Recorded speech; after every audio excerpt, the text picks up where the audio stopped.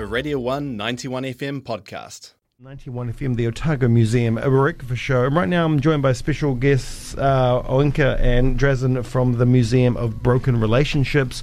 Good morning to you both. Good morning. Good morning. Everybody. How are we today? Oh, great. Yes. Dunedin summer. Yeah, yes. Welcome to Otepoti Dunedin.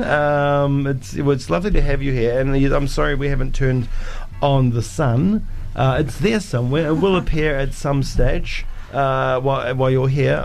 Maybe, I hope. Right, first question for me. Tell us about Zico, the bunny. I know Zico is the bunny. Tell us about the bunny. Who brought it into the relationship, and why was it so hard to part with? Do you remember, actually? That's a really good question. Well, thank you. It went into legend, so I'm not sure how truthful this will sound. I actually don't know who bought it. It might have been you, but Probably. you know, this is what happens with memory after more than 20 years, I think. So you kind of, this information gets buried with new information, and just the feeling stays. I would say Drazen bought it, but I wouldn't, swear on on it. And then, so this bunny and some other items are kind of the things that kicked off the Museum of Broken Relationships, isn't that right? Just the position of the bunny in a specific situation, talking about breakups here, because the bunny was something we shared. There was kind of a pet that was, since I'm allergic to cats, that would hop around the house and so on and so on. It was the creative minds do whatever, and then at the moment of breakup, when you look at this object full of so many vivid memories of great times and so on, just imagining that who's gonna take the bunny, it was kind of hard, so that's his role, just this spark of and it's amazing how an object can do that. Holds so much to not only individual. It's almost like you're kind of holding on to the relationship in a small way, I guess. I mean, objects can do that. And it's funny how it means so much just for two people. Nobody else, it's nothing. It's a banal object, but for these two people, it's the whole world. And now you are making other people care about these objects now. These objects aren't just for two people anymore. Some of them are probably, I can imagine, some people have been quite affected by some of the objects they find within the museum. Yes, so because when we started the project, we didn't want from the beginning make it a shrine to our own breakup. And when we questioned ourselves, do the objects hold some kind of memory? We thought, yes, for two people involved, yes, but how can you communicate that? How can you share it with the world? So from the beginning, the idea was to kind of create this metaphoric space where past relationships could be preserved in a way that they tell their story through the objects contributed to the museum. So every object has like a story attached, and it's labeled as something coming from archaeological. You have the name of the object. You have dates. When does it come from? When did the relationship take place? How did it? How long did it last? And then you have the story, which can be anything, like 2 sentences, 2 pages, like anything that the contributor found important to, at the same time, let go, but also preserve for, let's say, eternity, and communicate to the other person, to the visitor of the exhibition, of the museum. And I can imagine it's quite cathartic for a lot of people being able to like let go of these things. Weight can be lifted. I mean, I know fire can do the same thing. This goes in the opposite direction. Yeah. That was actually when we had the idea. That was the sequence. We were like, okay, it's so simple. It must exist already. Yeah, so, yeah. We just went and Googled it, and no matter how hard we tried, everything we could find was connected to fire. So it was mainly throw it away, burn it, get rid of it, make a party while doing this and destroying it. And in our opinion, it was a pretty barbaric thing to do. Yeah. So we thought there is the other way to go. How quickly did it take off? I mean, how quickly did it gain attention and momentum? I mean, how did it begin? Where did it start and how did it grow? Actually, immediately. Yeah. I mean, we were so surprised because we just put down a couple of sentences and applied to an arts festival in Croatia with this project, with the idea of creating a symbolic space that preserves and shows the objects and stories from broken relationships. And first we freaked out because we had to create the exhibition in 2 weeks. We said, okay, it works for us in the imagination, but are people actually going to react? And then, of course, you start from your friends, but immediately we felt we've tapped into something interesting because everyone was like, oh, I have something for you. And it really went viral. And in no time, I found myself meeting from friends to totally unknown people in the main Zagreb Square, all generations, and that was a really immersive experience. And from the first show, I think Reuters picked up the news and sent it to the world, and it was like everywhere. First museum of broken relationships open in Croatia, while it was just a ship container. We took a ship container for us. It was symbolic. The ships connect us, and we trade. There is a cargo in them, but this was a sort of emotional cargo. So I will never forget the date when we put the container from the air into the gallery garden, and it was just an installation in space. And I think 6 months after, there was a Japanese TV asking us to film a part of their quiz show in our museum, and we were like, there's no museum. And yes, and here we are, like on the road. How many? I'm always amazed. 2006 to like 13 years it's been going on. Wow. And it's been staying something exhibitions so far.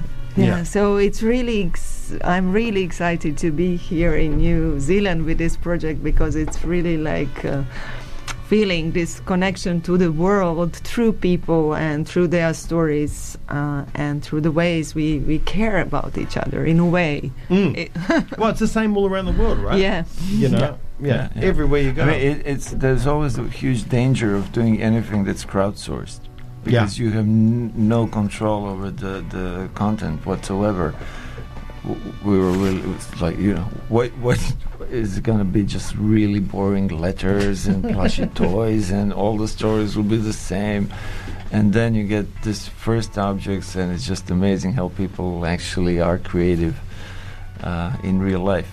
Yeah, that's right. Everybody has a creative side to them. Are you surprised by some of the things that people had kept? Because I can imagine, these weren't just people that had broken up with people like last week.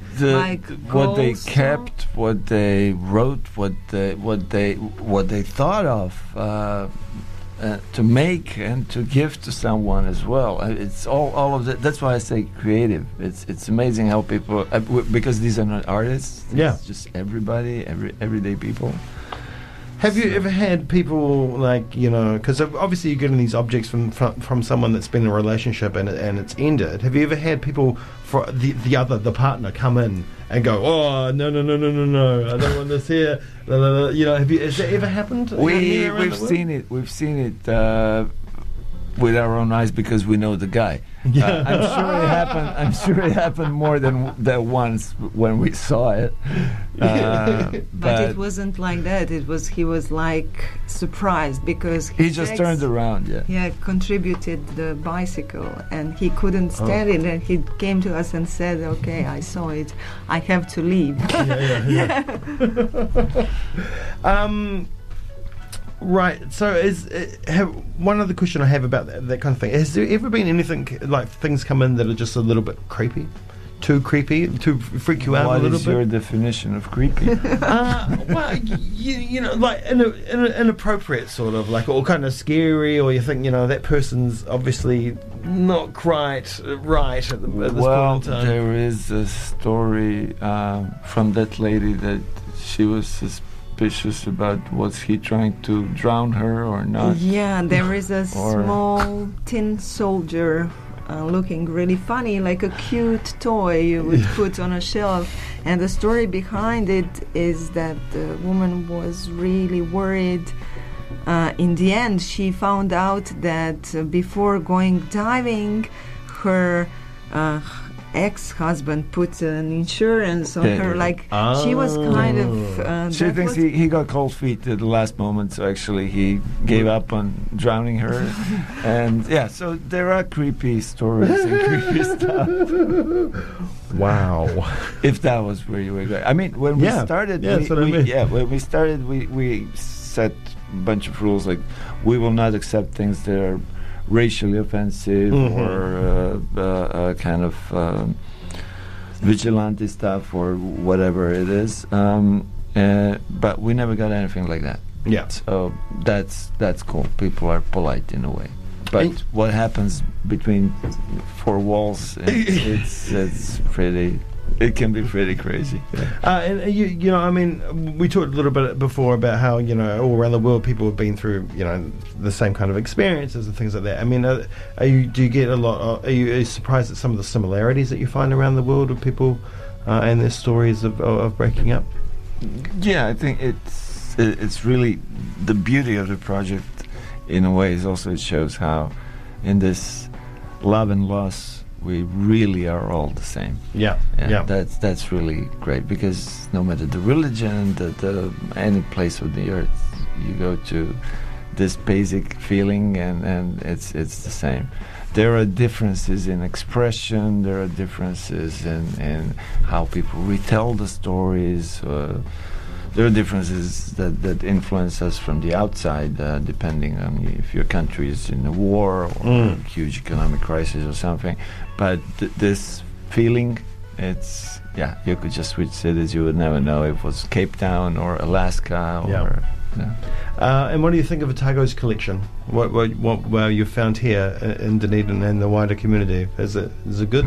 Yeah, that's great. We don't operate in terms of good or bad. It's really interesting, and I think to reply to your question, this is what we do in curating a show. Out of all these objects, we want to tell a story. So we sometimes put an object from Dunedin and an object coming from elsewhere, hinting at some kind of feeling that we find interesting happening at two opposite parts of the world, so we put them together, or we try to really create a roller coaster of emotions from humor to sadness. So we try to kind of give the visitor a tour of the world through the human heart, if I can say so. Indeed. And the layout's really important, right?